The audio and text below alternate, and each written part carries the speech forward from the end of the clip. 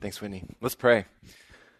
Lord, we acknowledge that you have created all things, that God, you are the ultimate author, that Lord, you have a design for everything in this world.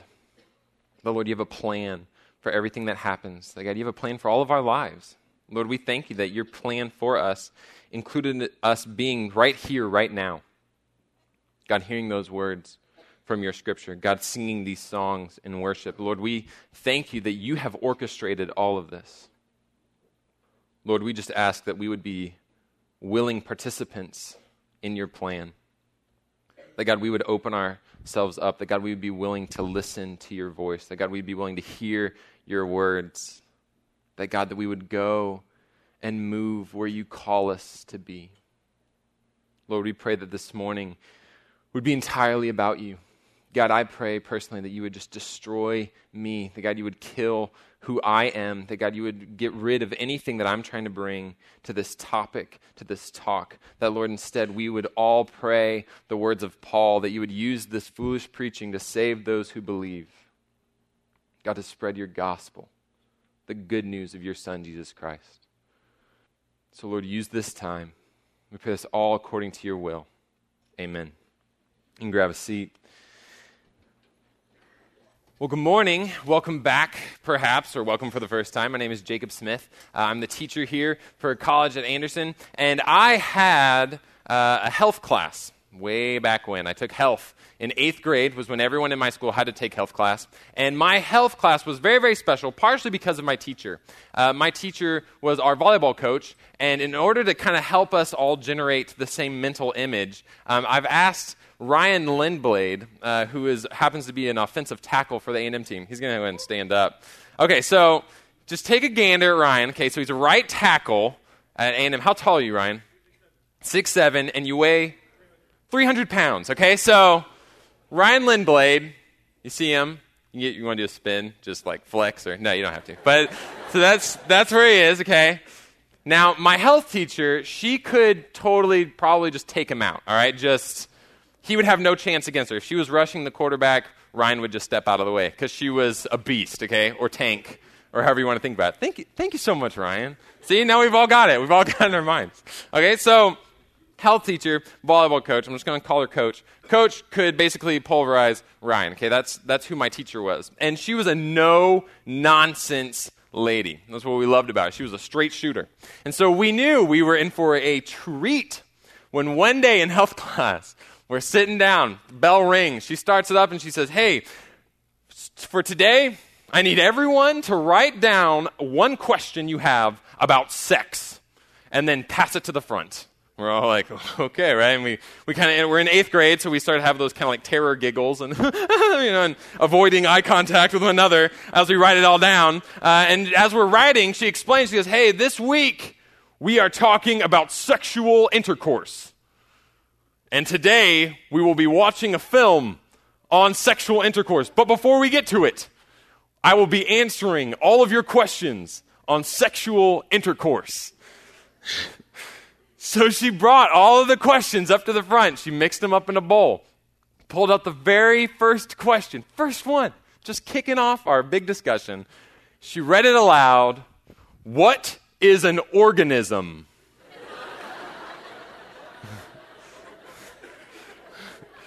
And with that incredible misspelled question, our discussion on sex began. And she went through all of these different questions. She answered all these different things. And we eventually watched this movie on the horrifying miracle of birth.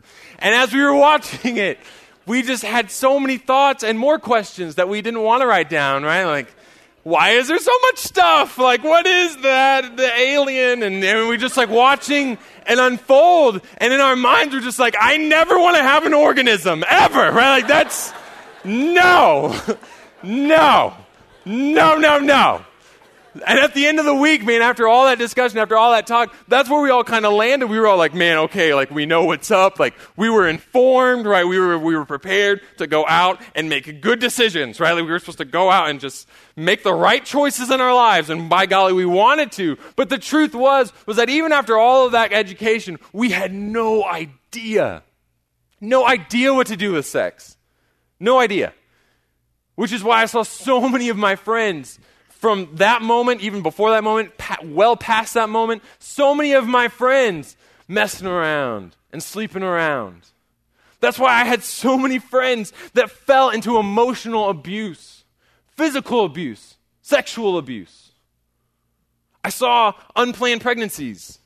I saw planned abortions. I saw date rape. All before I graduated high school. And what's sad is that many of us have seen those same things. Some of us have been the initiators of sexual sin. Some of us have been the victims of those same sins. Because we don't know what to do with sex. Because we don't know what the plan is. We're not sure how it's supposed to work because we see the way it's playing out in the world. And I always ask myself, is that right? Is that what sex is for? Is this how the world's supposed to work? If I'm a Christian, do I believe that God designed sex to lead to all of those issues, to cause so much destruction? Is that why God made sex? I don't think it is. I think as we read Scripture, we see a very clear picture of what God designed for sex. And yet we look out at our world and we see incredible destruction. Because we are constantly moving away from that original design. We're deviating from that original plan. And there's untold destruction in the wake that many of us have either seen or been the victims of. So what do we do? What do we do? Because when we look out, we see confusion in the world. Sure, we see these people, we see our culture at large, and they don't know how to handle sex. But the truth is that confusion and that chaos has now spread into the church, to where you have people coming into the church who are professing belief in God, who are just as confused, who are just as mixed up, who are committing the exact same crimes. Because we're broken. So what do we do? How do we handle this situation? All semester we've been talking about culture. We've been talking about how do we fit into our culture? How do we react to our culture?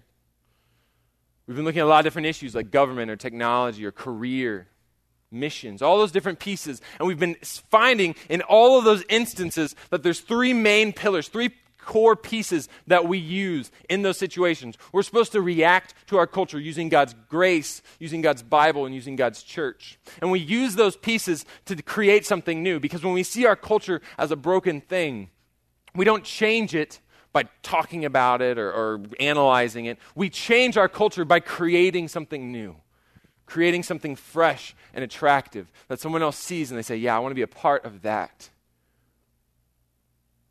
Let me tell you, in order for us to create something new, in order for us to change our culture on sex, we've got to start by merely familiarizing ourselves with what God intended, by understanding God's original design for sex. We have to start there. Next week, we are going to be talking about all of our culture's sexual destruction. We're going to be talking about those tough issues. We're going to be talking about the ways that we have deviated from God's plan. And it's going to be hard. It's going to be really, really hard next week. Let me just tell you that right now. But this morning, I'm excited because it's lighter and because there's hope. And because we look at originally God's plan, we see his design for sex, and it is beautiful. It is so beautiful. The first thing that we have to realize about his design is that sex was created as part of a whole, right? It's just one piece of a greater entity, a greater relationship. You see, our culture now, we try to push this idea. Some people will throw around the idea that sex is just an appetite that needs to be filled, right? Like eating or drinking. Like you have sexual desires, you have a sexual hunger, and you just fill it, and it's nothing more. It's not a big deal. But even though people are trying to say that, the fact is that you look at our culture at large, and they know that that's a lie. They know it. You just have to look at our love stories, and you know that no one believes that sex is just an appetite. They know it's something more. We played a game called Catchphrase at our retreat where you have to make people guess a term at college retreat a few weeks ago. And so you have the term in front of you, you try to throw out a bunch of other words, and people try to guess. Okay, so we're going to play real quick, just in your minds. I'm going to throw out the hint that I threw out at college retreat, sitting at a table of like 15 college students, think in your mind of the answer. Okay, this was my hint. Greatest love story, they die at the end. Okay, thinking. Okay, you got it? All right. Now, show of hands. How many of you thought of Romeo and Juliet? Okay, excellent. That's right. I'm not crazy, because that's what it was. Okay, so that's what I was trying to throw out. But let's be honest. How many of you immediately thought of The Notebook? Yeah. Okay. Right. That's right. And the truth is, that was my table. As soon as I yelled those out, overwhelmingly, Notebook!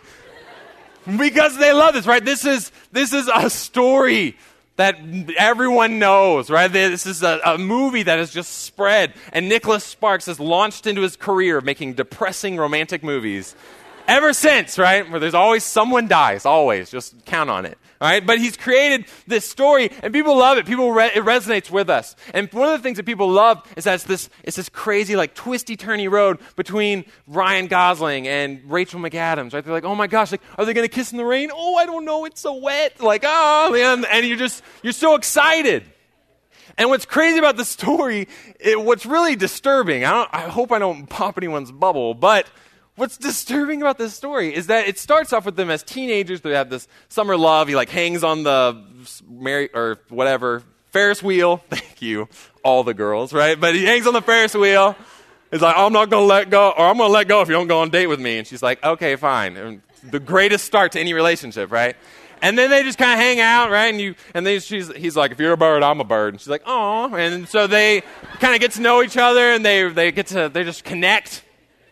Until eventually they build to this moment where they have the audience. This is what's so insane. They have the audience cheering, hoping that two teenagers will have sex in like this old gross house, right? That's like one of the hinges of the whole movie. Is that they're like building up and you're like, oh, I hope they have that sex in that house. Which is crazy. That's so crazy. And then they don't, and you're like, oh, shucks. And then all this time passes until you get to the next kind of big pinnacle building moment of the movie where they finally have sex in that house. But the house is so much nicer now, right? Like, so it's so great. He refurbished it. And yeah, it's an affair sex, right? She's engaged to another guy, but they finally had sex. Oh boy, right? And you're so excited, and you realize when you see that, man, there's something more to sex, right? Like, it's disturbing that we wish those things upon them, but the thing about that is we see that sex is more. If sex was just an appetite, then we wouldn't care about that much, right? Like, there wouldn't be this connotation. There wouldn't be all this baggage. There wouldn't be this huge idea wrapped up in it.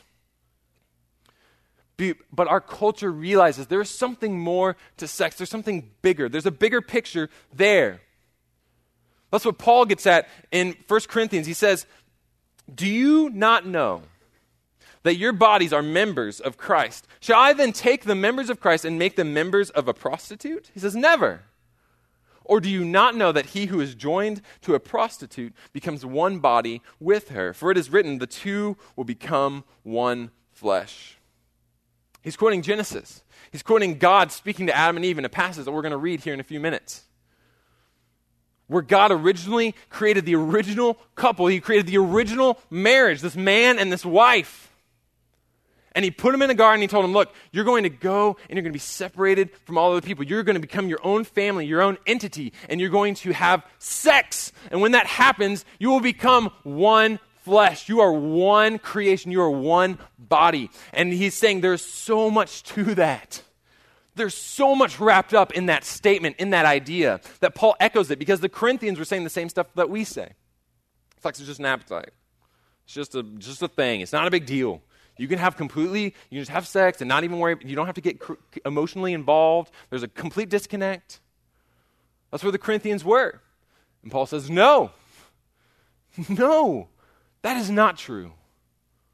He says there's something more to it. When we look at sex, when we look at God's design for sex, it was one thread of a great tapestry. It's one color in the painting. It's one part of the whole of a marriage relationship. That's how it was designed. And that's why when we separate it from marriage, it falls apart and it creates destruction because we are separating it from four key pieces. Four key pieces that we're going to talk about this morning. When you pull sex out of marriage, you are separating it from intimacy, from commitment, from sacrifice, and from trust. And when you separate it from those pieces, sex is no longer where it belongs. And it creates destruction every single time. Because when God created marriage, when we look at Adam and Eve, we see him creating this intimate knowledge between a husband and wife, this intimacy that they experience, this knowing of one another. It's the ultimate knowledge of someone. Having sex with someone is the ultimate knowledge of that person. It's the ultimate step of intimacy in your relationship. You can't get more intimate than that. It is the expression of an intimate knowledge of that other person. When you're approaching marriage with someone, as I was approaching marriage with my wife, we'd gotten engaged. We were excited. We had an 11-month engagement, so we had plenty of time to think things over. And so as we were doing that, there were a lot of what I like to call mental shifts that I kind of had, where I was kind of just sort of trucking along. And then all of a sudden my mind was like, boop, oh, what about this? And I realized different things. I kind of shifted mentally. One was that I realized, wow, I don't have to take you home at the end of dates anymore. Once we get married, we'll just live in the same place. That would be so convenient, right? I'll be so excited about that idea. I had this mental shift closer to marriage where I thought, wow, we're starting a family together. That really, I just didn't even think about it. That, wow, we're starting a family. When I have talked to people about my family, it's going to be you and me. When we have a family Christmas, when we have a family Thanksgiving, it's you and me, it's Susan and Jacob. That's our family. That's what we're creating. One of the great shifts that I kind of had too is as I was approaching it completely unexpectedly, I realized, you know what? I don't just want to have sex anymore. There's that drive within everyone that you're like, ooh, sex. And you've got that drive and that desire. But I didn't just want to have sex anymore. I wanted to have sex with my wife. I wanted to have sex with Susan. There was this shift, right? And that would make a terrible Hallmark card, right? I don't just want to have sex. I want to have sex with you, right? That would be terrible. But it was true. There was this truth to that where mentally I thought, wow, that's really crazy. I didn't expect to reach that point. But I was like, yeah, I think about it in a different way because I knew that there was this level of intimacy connected to it. It's because I wanted to know my wife. I wanted to know Susan. I wanted to know her. I wanted to be intimate with her. And I knew that sex is merely an expression of that. It's a tool. It's a part of that intimacy, of that knowledge. And so I desired that. I longed for that, to have that with her. That's why God told Adam and Eve. It says, or we see a step back, it says, the Lord God caused a deep sleep to fall upon the man, to fall upon Adam. And while he slept, God took one of his ribs and closed up its place with flesh. And the rib that the Lord God had taken from the man, he made into a woman and brought her to the man. So we see God creating woman out of man, meaning that they are intrinsically connected, meaning that there's this incredible level of intimacy and knowledge already before they've even met. They are made of the same tissue. So then the man said, this at last is bone of my bones and flesh of my flesh. She shall be called a woman because she was taken out of man. Therefore a man shall leave his father and his mother and hold fast to his wife, and they shall become one flesh. And the man and his wife were both naked and were not ashamed. Man, Adam and Eve, they experienced what we all want, what we all desperately want to experience. Whether we realize it or not, we all want to be naked and unashamed. We want to be known fully known, and yet still fully loved. Completely exposed to someone and have that person accept me and love me and cherish me despite all the stuff that they see. That's what we want because that's what we were designed for. God created us in that way intentionally.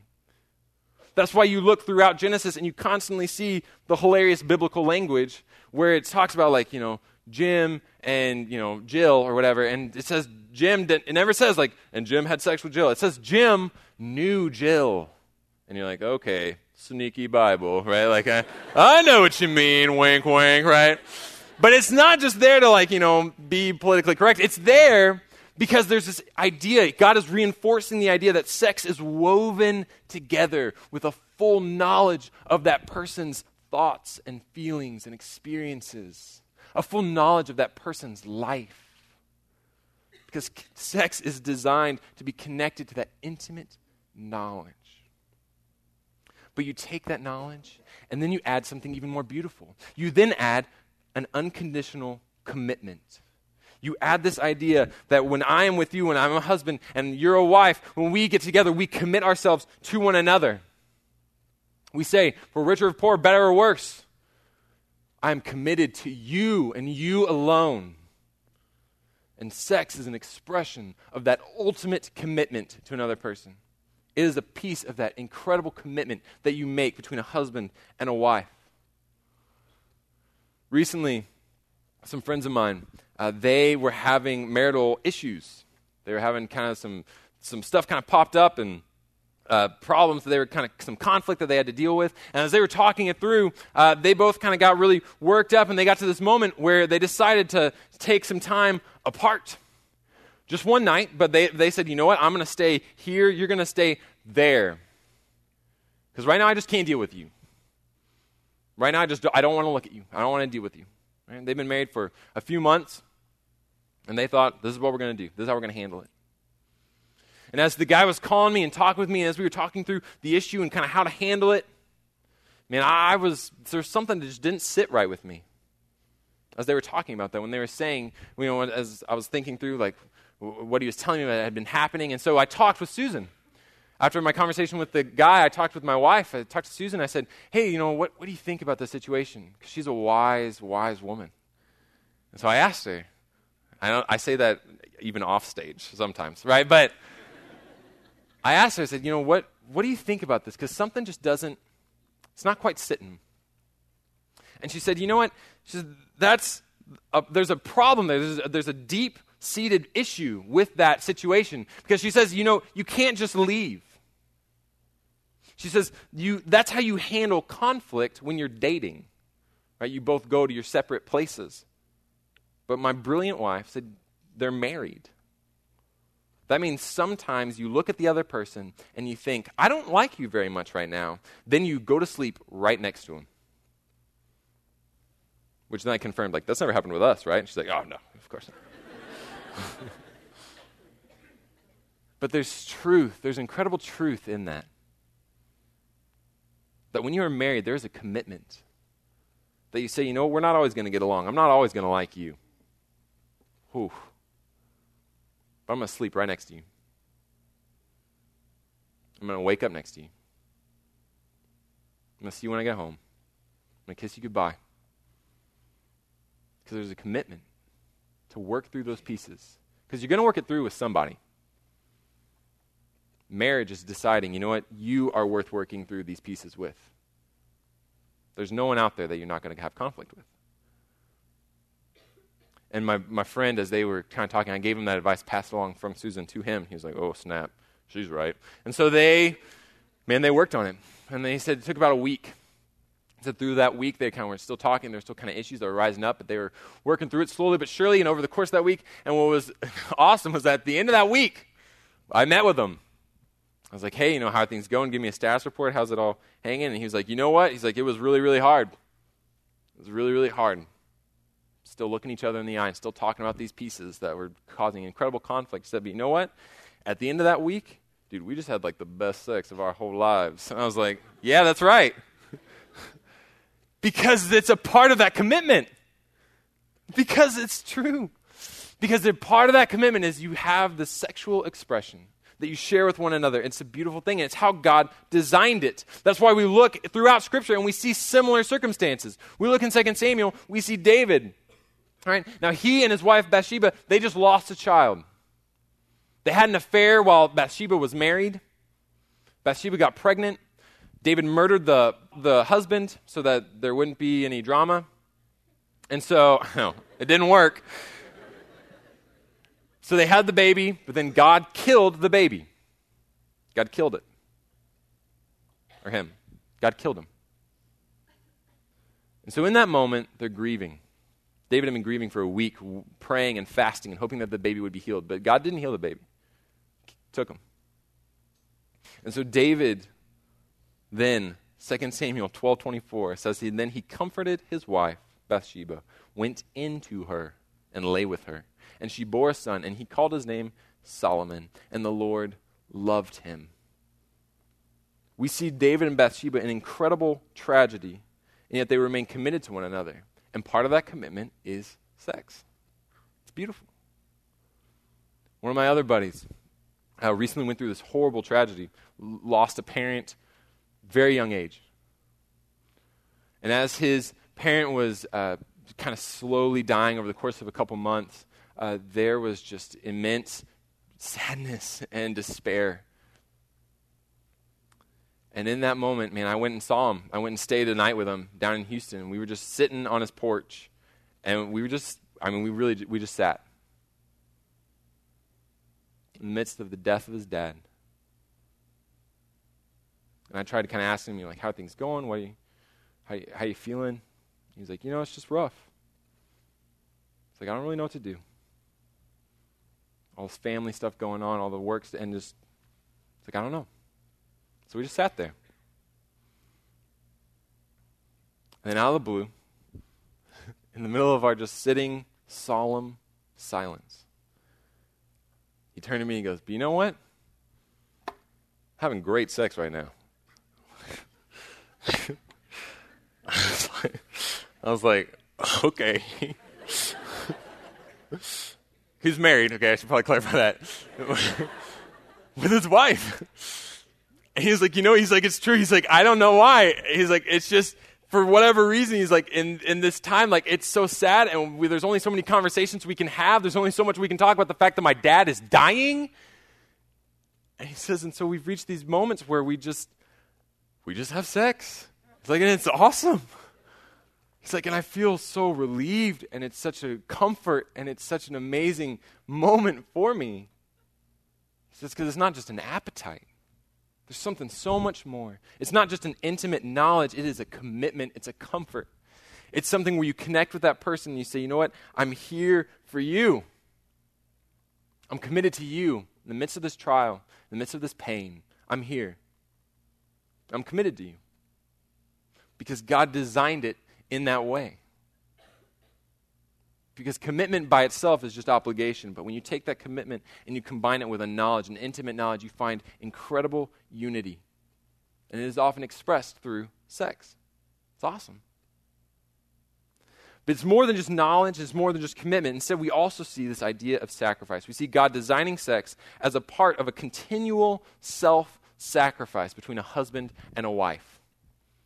This thing that pops up over and over and over again. And many times, sex is used as the ultimate sacrifice for another person. You have many opportunities throughout marriage to serve the other person either by having sex or by not having sex, maybe by just holding off. Like, there are different ways to use it to serve the other person. When I was very early on in marriage, my wife and I, we'd been married for like a month, I think. And we kind of had this stuff arise where we were not having sex. And it had gone on for like a week. And I was like, oh my gosh. It was freaking me out because I was a newlywed. And that's not typical all the time for newlyweds, okay? Just give you a heads up. All right, but so a week off. And I was like, oh my gosh, like what's going on, right? And I knew there were just these complications that we kind of had to take care of.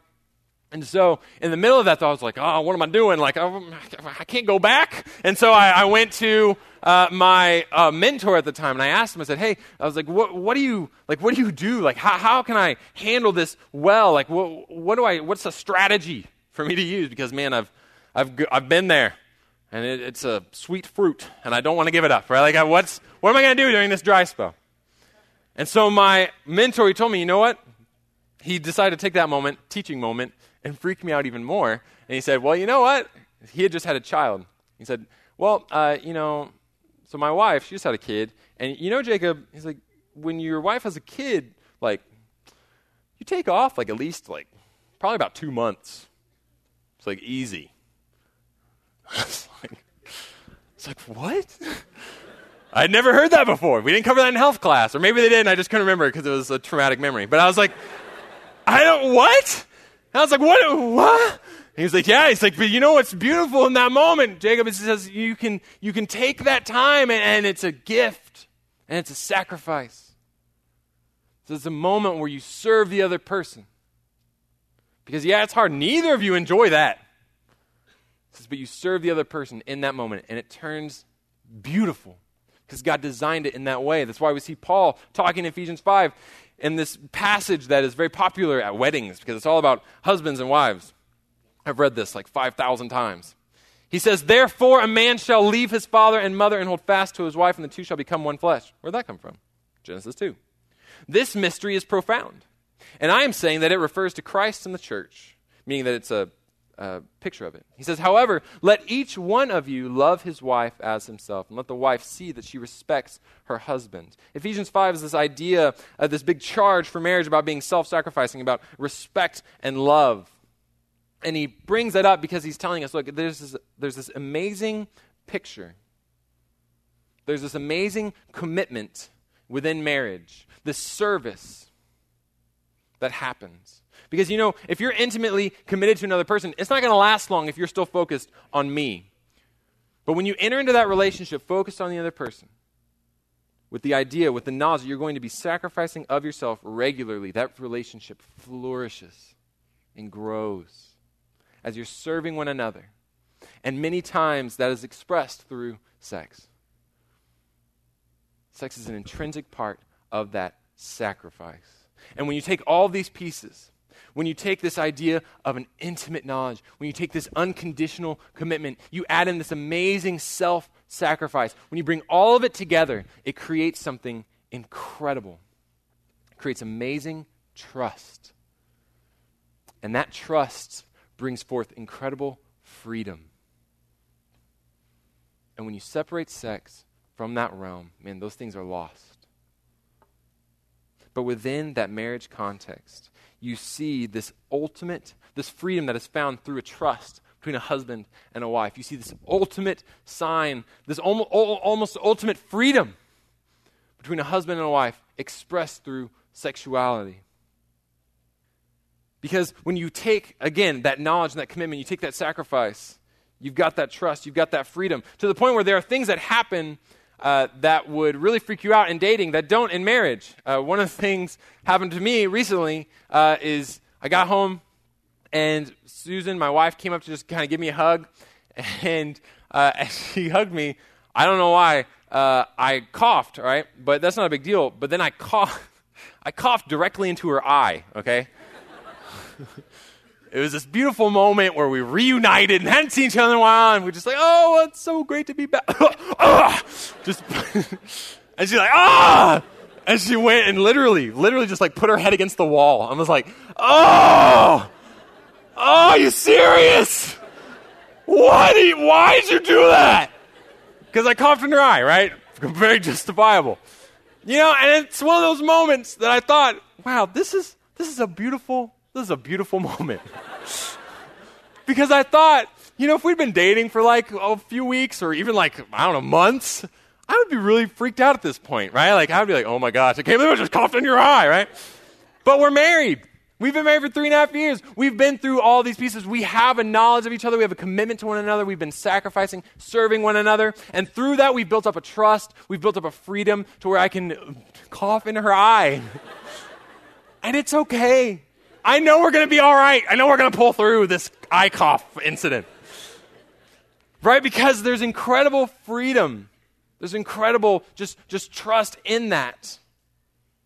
When you take all those pieces together and you add in sexuality, you add in that sex that is combined with the marriage, it is good for your soul. Oh, it's so good. Which is why we see it in Scripture, what Whitney read at the very beginning. What I love. If you have a Bible, I would even encourage you, just turn there right now. Look at Song of Solomon, chapter 4. If you don't have a Bible, I'm going to pop it up. But it's just beautiful. It's beautiful language. And it's broken down so poetically in your Scripture. That's why it's great to look at it in person. But it says, this is a man talking to his wife, Solomon talking to his bride. He says, you have captivated my heart. My sister, my bride, you have captivated my heart with one glance of your eyes, one jewel of your necklace. How beautiful is your love, my sister, my bride. How much better is your love than wine, the fragrance of your oils than any spice. Your lips drip nectar, my bride. Honey and milk are under your tongue. The fragrance of your garments is like the fragrance of Lebanon. A garden locked is my sister, my bride. A spring locked, a fountain sealed. Solomon is talking to his bride using incredibly descriptive and poetic language. And the truth is, if you've read Song of Solomon, you know, I was intentional, picked this as pretty much this is the least whoa now, passage of the entire book, because it gets really intense. Very descriptive, very loving, very poetic language, but sometimes you're the Bible said, what? What? It's crazy.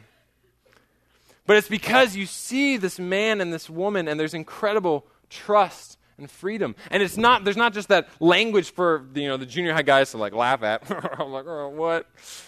It's in there because it displays the incredible trust, the incredible freedom that is found in that marriage, in that relationship. He describes her beauty from toe to head. And he talks about her calves and her feet and her belly. He talks about her breasts. And he calls them gazelles, okay? And let me just tell you, if you can make that leap, if you're talking to your wife and you tell her breasts equal gazelles, there's incredible trust in that relationship, right? There's freedom. If you're able to say that. Because there is this beautiful picture that is created. When you take all those elements, again, I can't stress it enough, when you take all of those elements together, you take all those colors, all those threads, you weave them together, you find this trust, you find this freedom. And it's a beautiful picture. And that's where sex flourishes. That's where sex plays a part, as a part of that whole. And what's perhaps even more beautiful is how you see all these elements combine. And it's what Paul said in Ephesians 5. He says, what's so wild is that you look at a marriage, not only are there all these different pieces and so interwoven, and you're wow, there was an author behind that because that is incredible. He says, no, God took it a step further. Not only is marriage an amazing picture in and of itself, but he says it's a beautiful representation of Christ and the church. Meaning that when we look at the world, we see this brokenness, but yet we see God who sent his son, Jesus Christ, to die for our sins. We see this God who knew us, who was so committed to us that he died for us. And through that death, through that amazing sacrifice that he made on our behalf, when we take all those elements together and I put my faith in that God who knew me and loved me and sacrificed for me, when I believe in that, when I put my faith in Christ, I find incredible freedom. I suddenly realize that sin is no longer my master. I'm no longer bound by this broken world. Instead, I'm a citizen of heaven. I have a promised salvation. I know where I'm going for all of eternity. That's how Christ and the church work. That's how marriage works. That's how sex is supposed to work. So next week, like I said, we are going to be dropping the hammer. And we're going to be talking through some really tough issues. And we're going to be covering this incredible destruction that is caused when we deviate from God's plan. So I would beg you to pray. Let's take this week, pray for next week. Pray for yourself. Pray that God would be guarding your heart, that God would reveal this truth to you. Pray for your friends. Pray for the people that you know that are victims of sexual destruction. Pray for your friends that you know are in the midst of making decisions that they will one day regret. Pray for yourself that God would protect you from the regrets you might feel right now based on decisions that have happened in the past. Take this week, please pray for yourself, for the people in this room, for our community, for our entire nation, for our church. Pray that next week would be powerful, that God would move. So as we sing just a few more worship songs, as we go before the Lord one more time, I would just, again, remind you that our God loves us. He loves you so much. And he is a God of redemption who loves to redeem, to take what is broken and make it new. So if you have regrets, if you think you are going to have some, no, God loves you in the midst of that, in the midst of that brokenness. God desires to pull you out. Take hope in that. Even next week when stuff gets tough, know that there's still hope because we see that picture of what Christ did for the church played out in marriage, played out in sex. So let's pray. Lord, God, we thank you that you choose to speak to us in so many different ways. That God, that you speak to us through your scripture, that God, you speak to us through worship. God, you speak to us through your Holy Spirit just moving in our hearts and in our minds. God, you speak to us through conversations that we have with one another. God, we just are grateful that you are a God of clarity who gives us an overabundance of information. God, we just pray that we would be faithful to seek that knowledge. That God, we wouldn't grow complacent. That God, we wouldn't just take what the world tells us. That we wouldn't just take this easy knowledge that's put in front of us and just accept it as truth. God, we pray that we would continually ask the questions of, is this best? Is this how you've intended things? God, especially when it comes to sex in this world, God, we see that our culture is on a broken path. So Lord, help us remember your original design. God, not only for our own sake, but God, help us take that idea, that design, and spread it. God, to tell others. So again, if you would, take this moment right now. Pray for yourself right now. Pray that God would keep that design in your mind. Pray that God would open up conversations for you to have, either with him or with a roommate or whoever.